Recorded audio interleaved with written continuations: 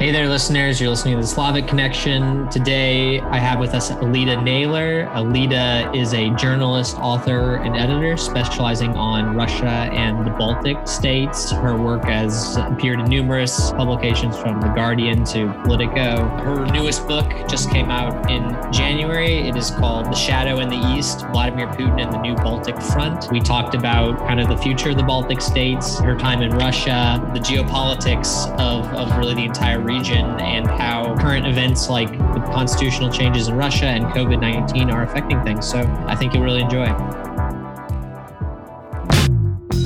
You're listening to the Slavic Connection, brought to you by the Center for Russian, East European, and Eurasian Studies at the University of Texas at Austin.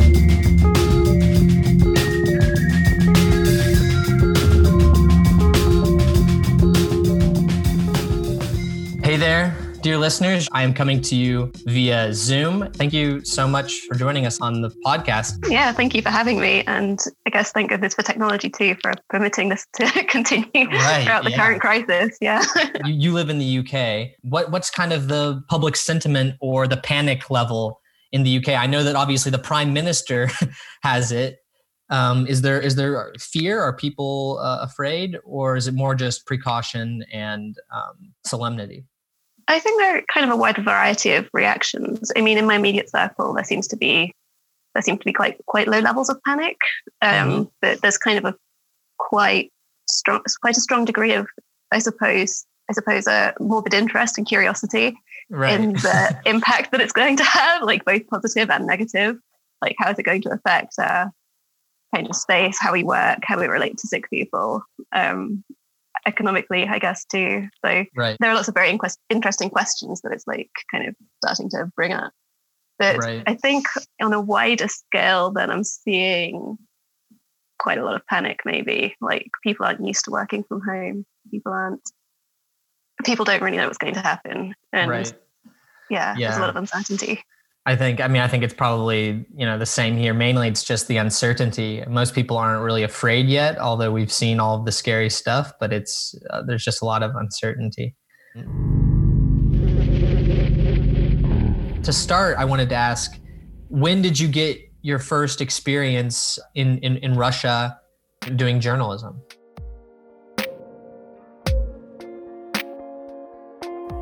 Well, first experience in Russia and first experience in journalism, I guess, were two different things, because I moved there in 2011, I think, to do my master's. I don't know if you know the European University at St. Petersburg.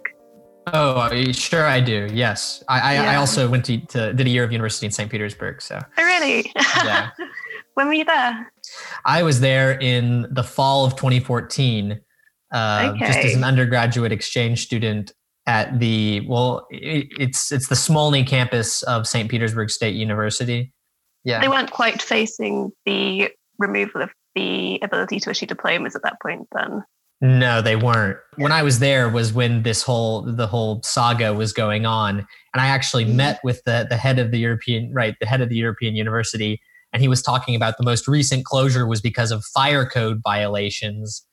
Presumably because of an inability to pay some bribe to the fire authorities. But on the other hand, maybe the whole fire code violations was just a top-down order to keep them closed. I mean, nobody really, it's all unclear.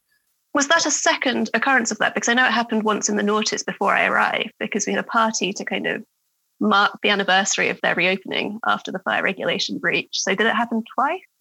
Gosh. He was telling me this probably in 2017 or 2018 was when that conversation was. And he was saying that if I remember correctly, that breach had happened, that they're receiving that news had been fairly recent. So I was just wondering, do you know where that stands? There's still nowhere closer to European University being reopened, correct? I think it's been resolved now. Oh, it has? Okay. I was under the impression that the violation in 16 or 17, it was a very, very minor infraction. Okay. Something to do with like physical education or sports regulations, not having a ping pong table, something equally ridiculous. Yeah. And they had to move the campus out of the beautiful building they once had. But I think they've reopened now. I think I can check if you like.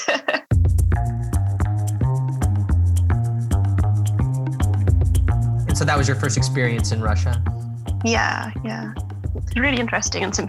Petersburg is kind of a beautiful place to experience Russia for the first time because it's kind of Russia light, it's like European Russia. And what drew you initially to Russia? Was it your family history and story? I know that would you say your grandmother or mother was from Estonia? My mother's side of the family is from Estonia, through my grandmother. So she escaped on top of the train during World War II. Wow. She spent some time at a displaced persons camp in Germany before coming to England. Mm-hmm. And so now I have kind of a family with Estonian roots, still in Estonia, still in Sweden, because there were people who left on boats to Sweden and in Canada and New Zealand. So all over the place, there's like a big global, I guess, Baltic diaspora.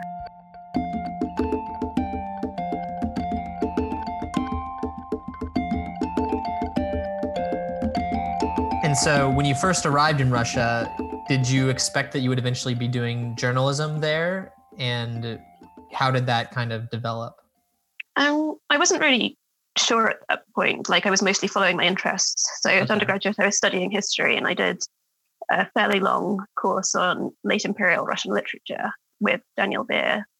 Then for my master's, I ended up focusing much more on contemporary politics and I was auditing several classes as well as taking classes and ended up learning more about kind of contemporary governance and politics, some oil industry stuff too. But then we had this course on Kazan. And I don't know if do you know Marina Mogilna? Can you say the last name again? Mogilna. Mogilna? No, I don't. University of Illinois at Chicago. She was she was hosting a course in Kazan. Okay. And I found that really interesting, kind of Tatarstan and Kazan's place inside Russia. Yeah. And ended up adapting some of my university work for a newspaper that existed back then called the Kazan Herald. Wow. That no longer exists either. So a lot's changed since then. I assume, were they closed because of, was it an English language paper or was it closed because of political pressure? It was an English language newspaper, yeah. The guy who ran it was also evicted from the country, I think. Oh, wow. Everywhere I've been has some kind of difficult history, I suppose, with the government. Well, I mean, I know that, English language newspapers in Russia have historically received, well, I guess, in the more recent years have received a certain amount of pressure from the government and so on. Yeah, I'm sorry, I'll have to look it up because his situation was, I think he had to leave Russia. Wow. The paper was already folding and by the time he had to leave Russia. Wow. Yeah. Then you finished your master's work and did you immediately come back to Russia because you wanted to cover, events and developments going on or? Well, I never really left. So I did some teaching afterwards. And then I actually ended up doing some quote unquote interning. Okay. Which at the old RIA Novosti building. Sure. And then it was when I came back. So then after that I left and then I came back in 2013 and it was then I started doing some work with the Moscow Times. So I just kind of followed my interests, I suppose. So you came back in 2013. So you were able to see these massive political transitions that took place in Russia because obviously 2011 was known for the Bolotnaya Ploshchad protests. Yeah. And then, by 2014, we have Crimea and Ukraine. And, what was it? What was it like to observe these massive kind of changes in the political atmosphere as an outsider? Did you feel that you were well attuned to the way that the direction of the country was changing? Because, Russian people will tell me still today that 2011 was a turning point, and then 2014 was a turning point that they had never even expected. It was just a massive change of the fate of the country. Well, how did it seem to you at the time? I mean, it feels bizarre to describe having been there for such horrific events as lucky, but I kind of feel lucky to have been there in that time. Mm-hmm. But in 2011, I think I had a much lower awareness of what was happening just because, the protests that I witnessed, they were the unsanctioned ones at least. This was St. Petersburg, so I didn't witness the Bolotnaya protests firsthand. But also I'd only been there for 4 or 5 months. and it took a lot longer to really feel like I was starting to vaguely understand the country or develop an understanding of it. But I remember watching the unsanctioned protest outside Gostiny Dvor, and like seeing police like beating some peaceful protesters and just kind of trying to keep my distance so that I didn't get apprehended. Like, I was there, but I was telling myself I was there as an observer. Like, there was no way I was participating, I was just watching from the fringes. So I was like, I just don't want to be in like the middle of this. I just wanted to watch it.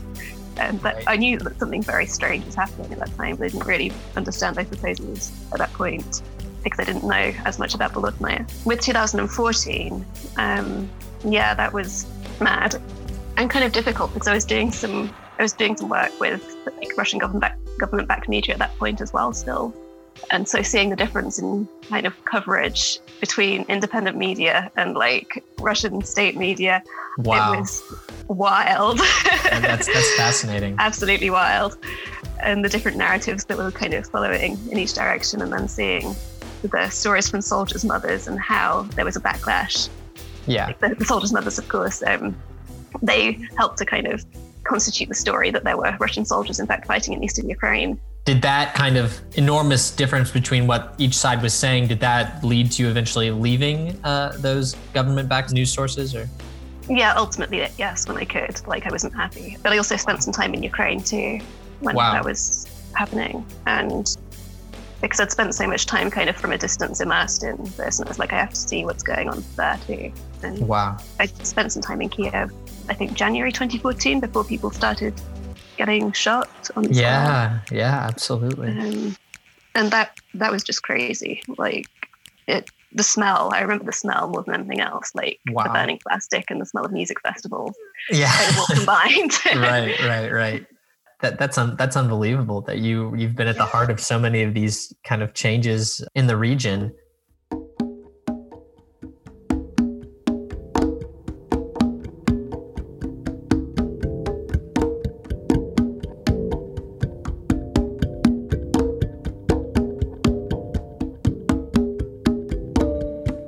Well, before we move to the Baltics, I'd like to kind of finish up with Russia.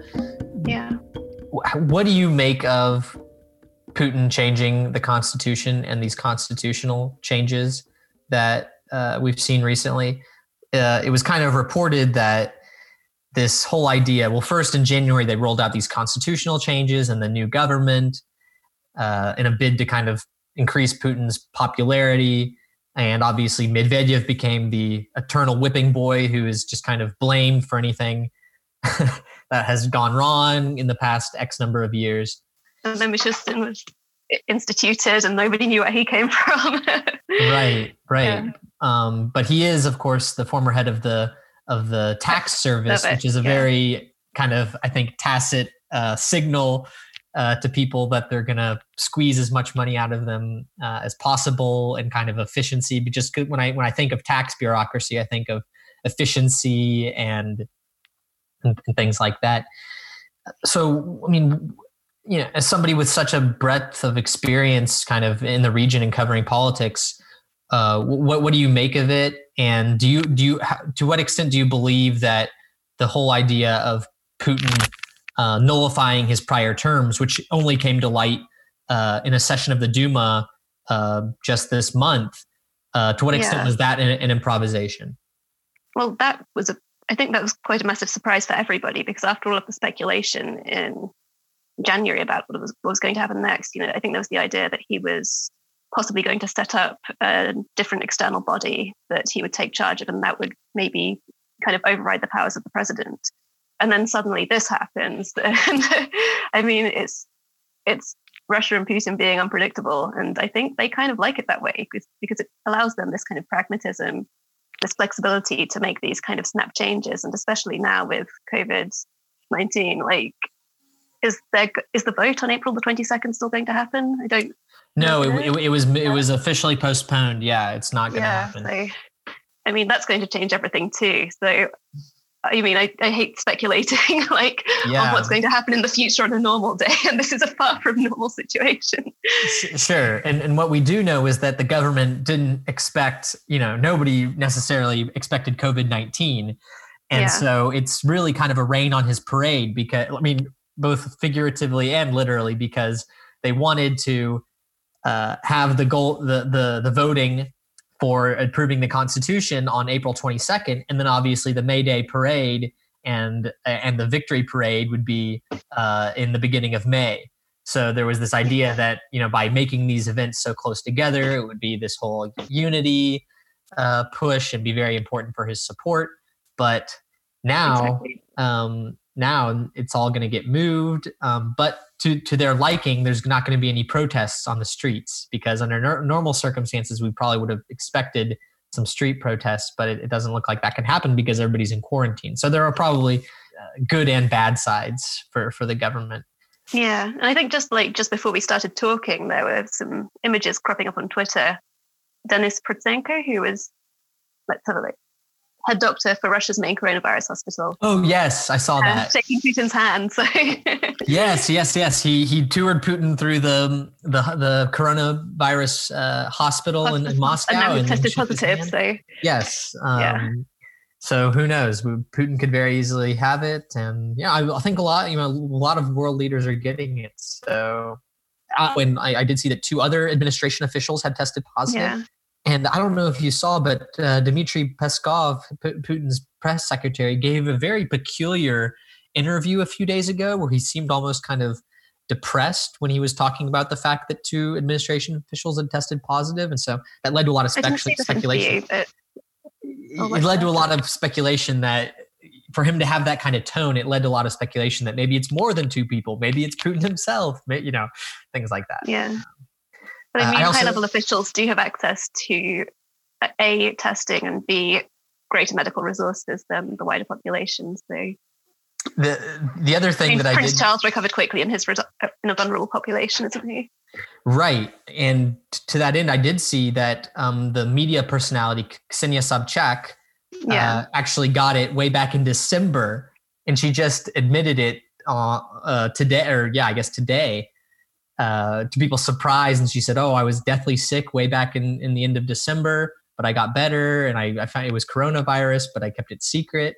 And so if there's all kinds of, so-called secret cases of coronavirus, then that definitely means that a lot of the official numbers are deflated. And I don't think that they're doing reverse accounting for cases and so on and so forth. But I haven't been tested.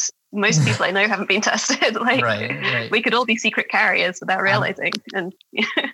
Absolutely. So, what do you think the Baltics think about Putin changing the constitution and staying in power? Do you think that they have a kind of a particular reaction to that news?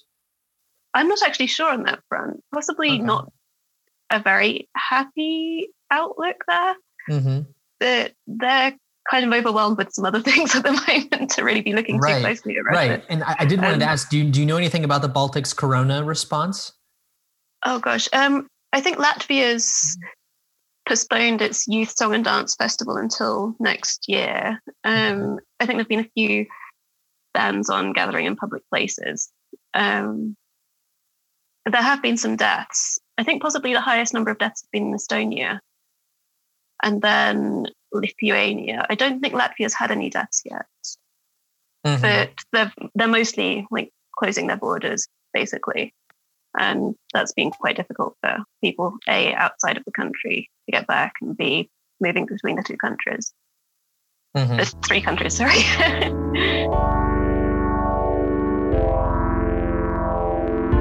Let's talk about your book a little bit. Again, I'll remind our listeners that I want to pull up the full title. I'll remind our viewers that the full title is "The Shadow in the East: Vladimir Putin and the New Baltic." And in the tagline, you pose an interesting question about how real are the fears of the Russians in the Baltic states, in Estonia, Latvia, and Lithuania. And so I guess I'd kind of like just to pose the question that you pose in the tagline. How real are the fears, and what exactly are the fears that are of Russia in the Baltic states?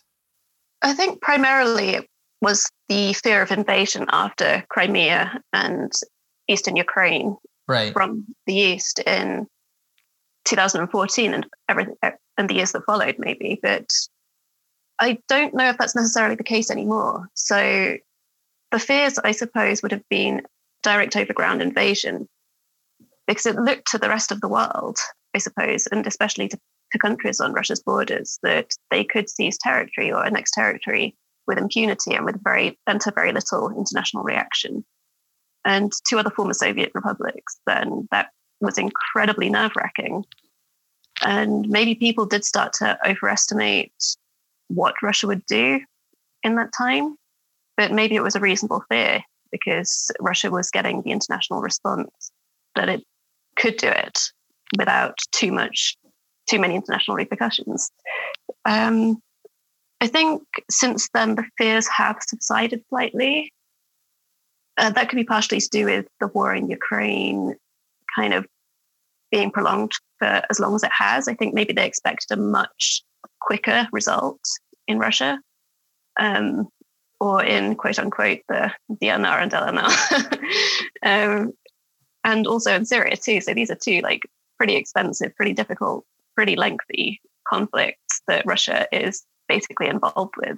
And to start another one at any time soon, it would be very difficult for them. Yeah, and with a NATO member, it would be a lot difficult to pull off quickly. So exactly, and that's a big difference, obviously, too. Like the fact that all three Baltic states do have NATO membership, but then people started to call into question, like, would NATO come to their help too? Like, especially after Donald Trump's ascension to the presidency, nobody knew like whether Trump would continue to be a NATO supporter. You know, he was insistent that the countries put in their 2% of spending. Defense spending. And the Baltics have done that. They've met those targets since then. Other countries haven't. Many other countries haven't. But yeah, they've done everything they can, I think, to kind of prevent that. And now the problem is, sorry. And so the fear then really was a military, a very kind of hard power move. That's interesting. I was wondering if you could kind of play out a little bit how the people in the Baltics imagine that taking place. I can imagine that it would be something like mobilizing Russian language speakers in those countries in certain border regions of those states to rise up, maybe try to acquire arms, to start like a localized rebellion, after which Russian military forces would very quickly intervene in the name of these Russian speakers. Is it something like that? How did they see this playing out potentially? I think that's basically what they envisaged, because with that you have plausible deniability. You know, does NATO need to get involved if it's a domestic threat rather than a foreign threat? Right. So if some local actors, not necessarily entirely, I suppose, native Russians, were mobilized to act on behalf of Russia or had some pro-Putin or anti, I suppose, Baltic government sentiments, then they could be encouraged to maybe start quote unquote organic uprising. And then, of course, you know, they might seek external support. And there are native Balts who are pro-Putin. Like I remember speaking to one man in Lusnamai, which is a largely Russian speaking district of Tallinn. And yeah, he had so much resentment towards the Estonian government and so much pro-Putin sympathy, even though he was Estonian, just because of like his own perceived and very real, actually, too, socio-economic subjugation. And so, you know, there's like the possibility of playing on that kind of anger too, maybe, that existed. That's very interesting because he's not an ethnic Russian. Do you feel that he was the subject of certain targeted information campaigns to kind of sway? Are those kinds of opinions? Because we know all about how they target, obviously, Russian language speakers in the near abroad, but do they also target, you know, ethnically Estonian, for example, and Estonian speaking peoples, and also have a narrative tailor-made for them to kind of sway them towards a more pro-Putin, pro-Russian position? I don't know how much they can be convinced. I mean, it's a hard question. Like, even if they exist, the extent to which they're on any of the security services radars, that's questionable. And B, like, how much trust they'd place in somebody who is not Russian or a native Russian. Right. But there was a case, I believe, of a very young, Estonian who was acting as a Russian spy, possibly. Yeah, there was an Estonian army officer, Dennis Metsavas, who was sentenced to 15 years in prison for handing secrets to Russia. Yeah, I think I remember hearing about this case. Yeah, that was his name. Sorry, I forgot his name. Yeah. So at a nightclub in Smolensk, he met an attractive woman, spent a night with her in the nightclub in sauna. Spent the night with had claimed that he had raped her. He could face up to 15 years in a Russian prison if convicted. They warned him and they told him to follow them to the police station. So they can blackmail people into maybe espionage too. I did want to ask really quickly. Your name is Aliide. Am I saying that correctly? I think it's Aliide. Aliide. Or at least that's the Estonian pronunciation, which I learned when my Estonian teacher corrected me for mispronouncing my name. Oh, wow. Okay, well then, yeah, I think we can just, this is great material and we can slip it into the podcast anywhere. So I did read your piece about the kind of the rise of the far right in the Baltics, in Estonia in particular. It always puts them in a funny position because on the one hand, they admire a lot of things about Putin and his regime and kind of his ideology. But on the one hand, they're supposed to be, anti-Russian.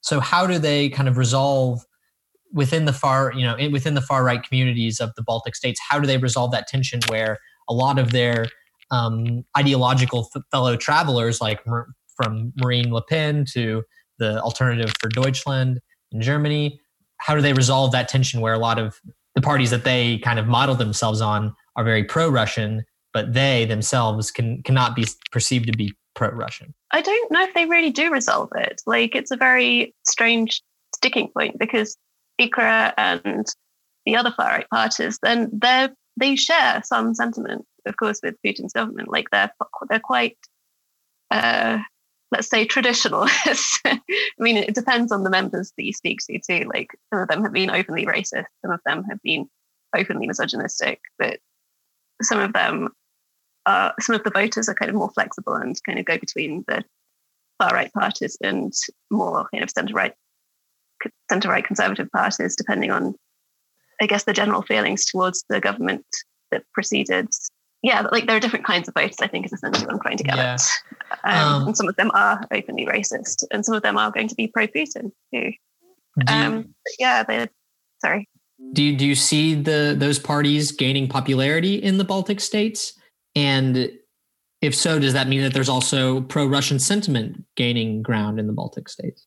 No, I do see them gaining popularity, but I don't think that means that pro-Russian sentiment is gaining ground.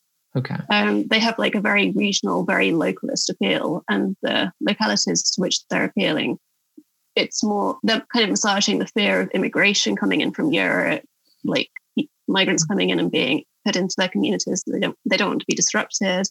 And the idea of kind of a bureaucratic EU structure that's trying to make the countries do, it's basically like an against something rather than a pro something, I guess, their vote for IKRA and the other far-right parties. So, no, I wouldn't say it indicates any kind of move towards Putin. It just indicates a move towards localism, traditional values, conservatism instead. Okay. So did you live in Estonia or Tallinn for any extended period of time? So I first went to Estonia in 2008. I wouldn't say I've lived there to find an extended period, for the Birko is there.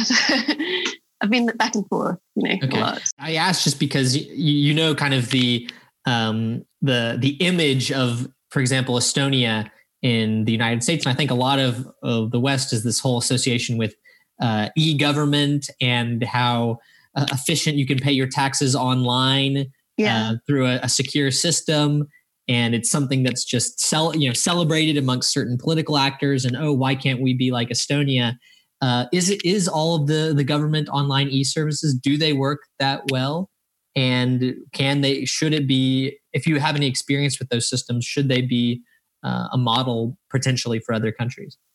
They do work well, but I mean, I can file a tax return online in the UK, it's like... we can't in the United States, so that's why we're so in awe of it, but yeah.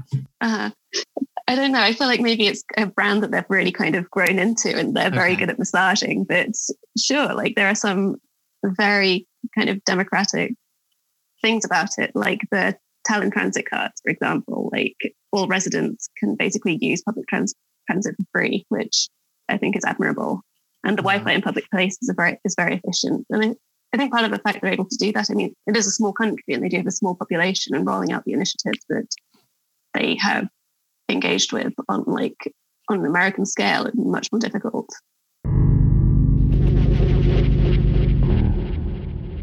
So we've talked mainly about Estonia, but I kind of in the broadest sense, what are your expectations for kind of the Baltic region, kind of all three countries? Do you see them kind of in a stagnation? Do you see them kind of being successful over the next 10 to 20 years?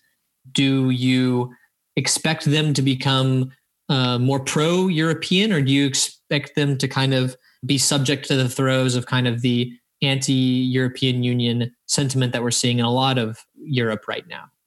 How do you see these three countries developing over the next 10 to 20 years? Very broad question, so just take it wherever you'd like. Well, it's just that with COVID and the coronavirus, like my answer maybe 2 months ago would be different from my answer now. Do elaborate, please. Everything. I mean, I'd say 2 months ago, then there would still be kind of this ongoing move towards a sense of isolationism, perhaps, and skepticism towards the EU in the Baltics. Like that didn't seem to be lessening at all. But at the same time, the sentiment that the Baltics need to align with the West can be very, very, very strong too.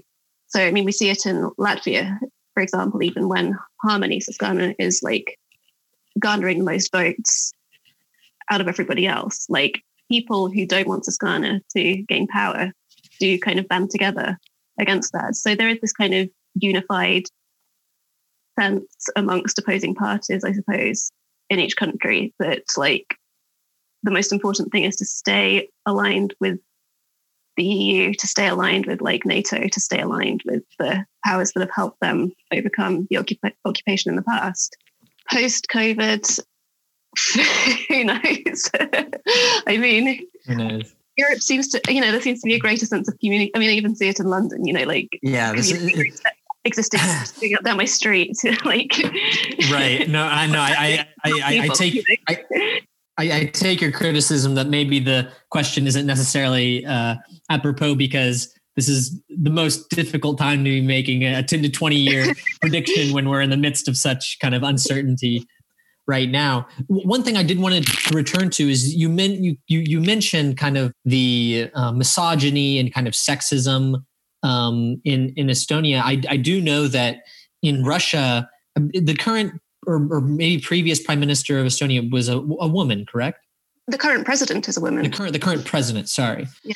And I did see that she has been the subject in Russian media, including through, quote unquote, humorous shows on TV, was the subject of very, very clearly kind of sexist jokes. One of them was basically saying that she was masculine and hinting that, questioning her gender identity or sexuality. I was wondering how, if you have any insight as to how Estonian people feel. I mean, if they know that those jokes exist and whether or not they're offended by them. again, because of the language calcification, like I'm not sure that too many, at least in young generations, too many Estonians kind of really consume Russian language media to the degree they know. It's not like there's an Estonian source who would kind of tell them, "Oh, look what Russian TV said about our president the other day." That's what I was about to add. However, like Estonian media does often translate, so that can kind of I suppose amplify something that would otherwise be kind of a very small, like offhand, petty comment. Right. And kind of almost makes the effect much, much larger than it should be, perhaps. In terms of the population itself, I think there's been some kind of dissonance as well between like the far right parties and the president of Estonia. So she acknowledges like their views and she doesn't seem to have too much time for them. And they've undermined her too. So it's just more kind of generic societal misogyny.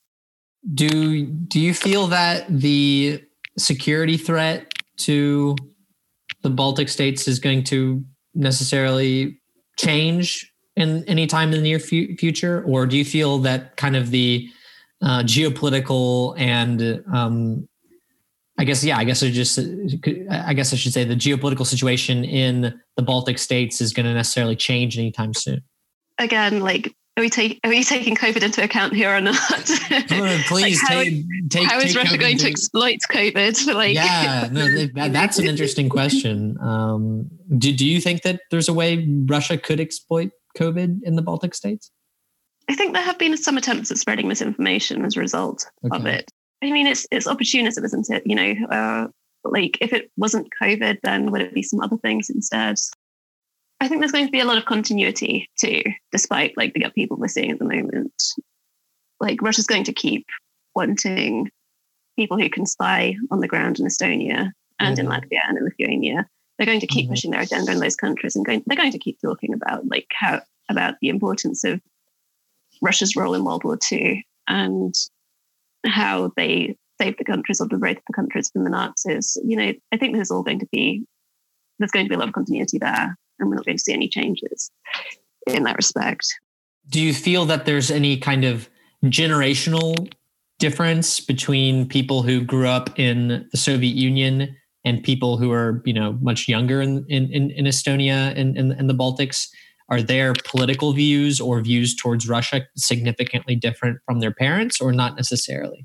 Yeah, I think that they are. Like, there's much less of a kind of visceral response amongst the young generations. They don't seem to have quite the same awareness or relationship with the past that the older generations do. And even in for example, in Lithuanian media, I've seen some very critical articles about cafe that I guess you'd like traditionally call them Lithuanian hipsters set up in an old Soviet canteen. And, you know, people like older generations have been quite critical about like the fact that they are utilizing the past without understanding what it means and how awful it is that they don't recognize the gravity of, using like the Soviet canteen for aesthetic reasons. And yeah, like the younger generation does seem to have this kind of fascination with the Soviet past that isn't connected to the trauma that the older generations connect it with. And that's interesting. I wanted to ask about the state of kind of, I guess we could say, friendship and solidarity between the Baltic states. I know that obviously as the Soviet Union was collapsing, there was a very famous human chain of people linking, I believe, all three countries. Is the state of the relationship between those three countries still as strong as ever, or are there potential cracks that you see? I'm seeing people, one of the major cracks is language abilities. So Estonians don't tend to learn Latvian or Lithuanian, and Lithuanians don't tend to learn Latvian or Estonian. You know, the languages are quite different, even if like there are some words that are mutually intelligible in Latvian and Lithuanian. But with more people using English and with perhaps Russian too as a common language, then there is some growing interest, I think, between all of the countries in one another, as opposed to like looking to Moscow or Berlin or London. There seems to be some kind of growing mutual interest. But there's also the kind of division, I suppose, within them. Like you see Estonia trying very much to identify itself as Scandinavian as opposed to like Baltic, I think, in recent years.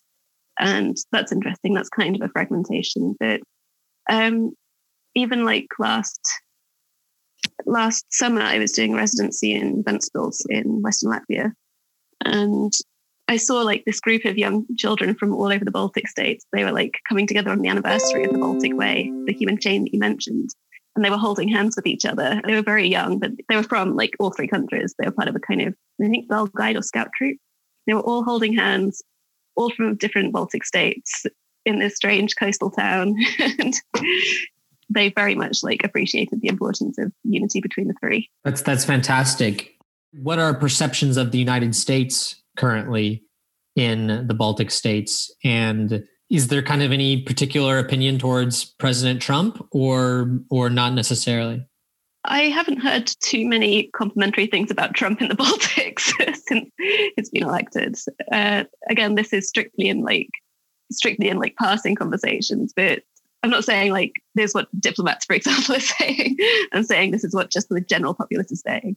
So yeah, in the terms of the general populace, I haven't heard too many complimentary things about him, but I don't think it's necessarily affecting the view of America as a whole. Okay, that's interesting. So what projects are you up to now? Your book just came out. What's kind of what are you up to now? And kind of what's the next project that's kind of in your brain right now? At the moment, I'm finishing a travel guide for DK.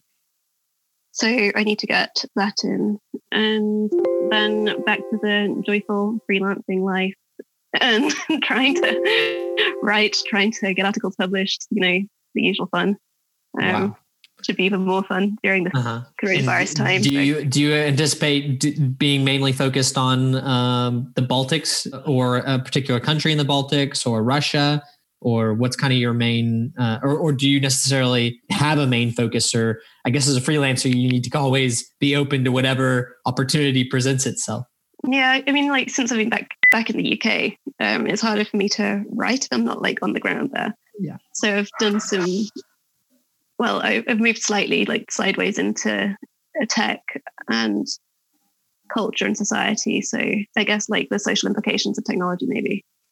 Or historical implications of technology. And that's kind of a nice sideways move because I can do that in the UK. Yeah, I would love to see something about that topic with regards to the Baltic states, kind of the synergy. Yeah, exactly. And I mean, maybe these pieces always exist, but I would always love to see like the Estonian e-government, e-efficiency, facts and myths or something, or something like that, or just kind of talking about the image, because it became quite a big deal during, I believe, one presidential primary in 2016, where one of the candidates, Jeb Bush, said that in Estonia you can fill out your taxes in 5 minutes on the internet because they have a flat tax and because they have e-government.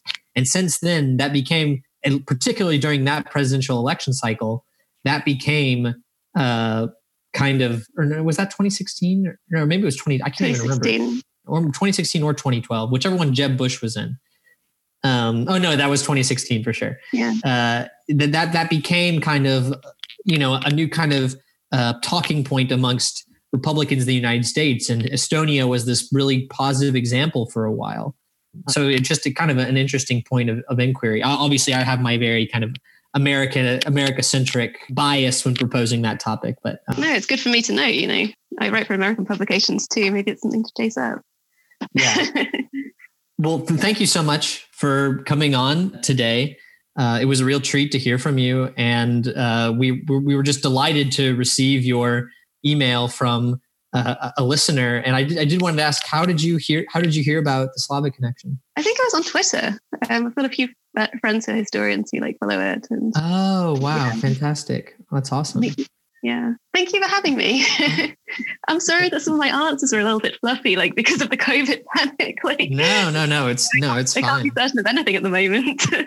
It's fine. No, this was delightful, and we'll cut this episode up and get it out as soon as our producer Michelle sees fit. Obviously, we'll send it to you as soon as it's out, and we'll include links to your website and your book and things like that. And the book does truly sound fantastic. I already sent it to a couple people who are doing work on that topic. I have a friend who's writing actually at our, in our program, who's writing his master thesis on black people in the Baltic states, and kind of the history of include African Americans, but also just, from Africa, all black people in the Baltic states, and also where they fit into this security question of increasing migrants and black people in the Baltics, are they going to be the subject of information campaigns on behalf of Russia, et cetera? So very much in like the contemporary period, like yes, in the contemporary period, yeah. So not the history of it, but the contemporary history, yeah. Yeah, and the implications, yeah. I hope this episode gets up soon. We haven't had an episode in a while because of the virus, and we thought about doing a lot of these video ones, but it's hard to organize and so on. Thanks to Michelle as well. I know she's not here, but she'll probably hear it while cutting it up. So thank you, Michelle. So yeah, please write, email if you have any questions. Thanks again for joining us. The Slavic Connection is produced by the Center for Russian, East European, and Eurasian Studies at the University of Texas at Austin. Thank you.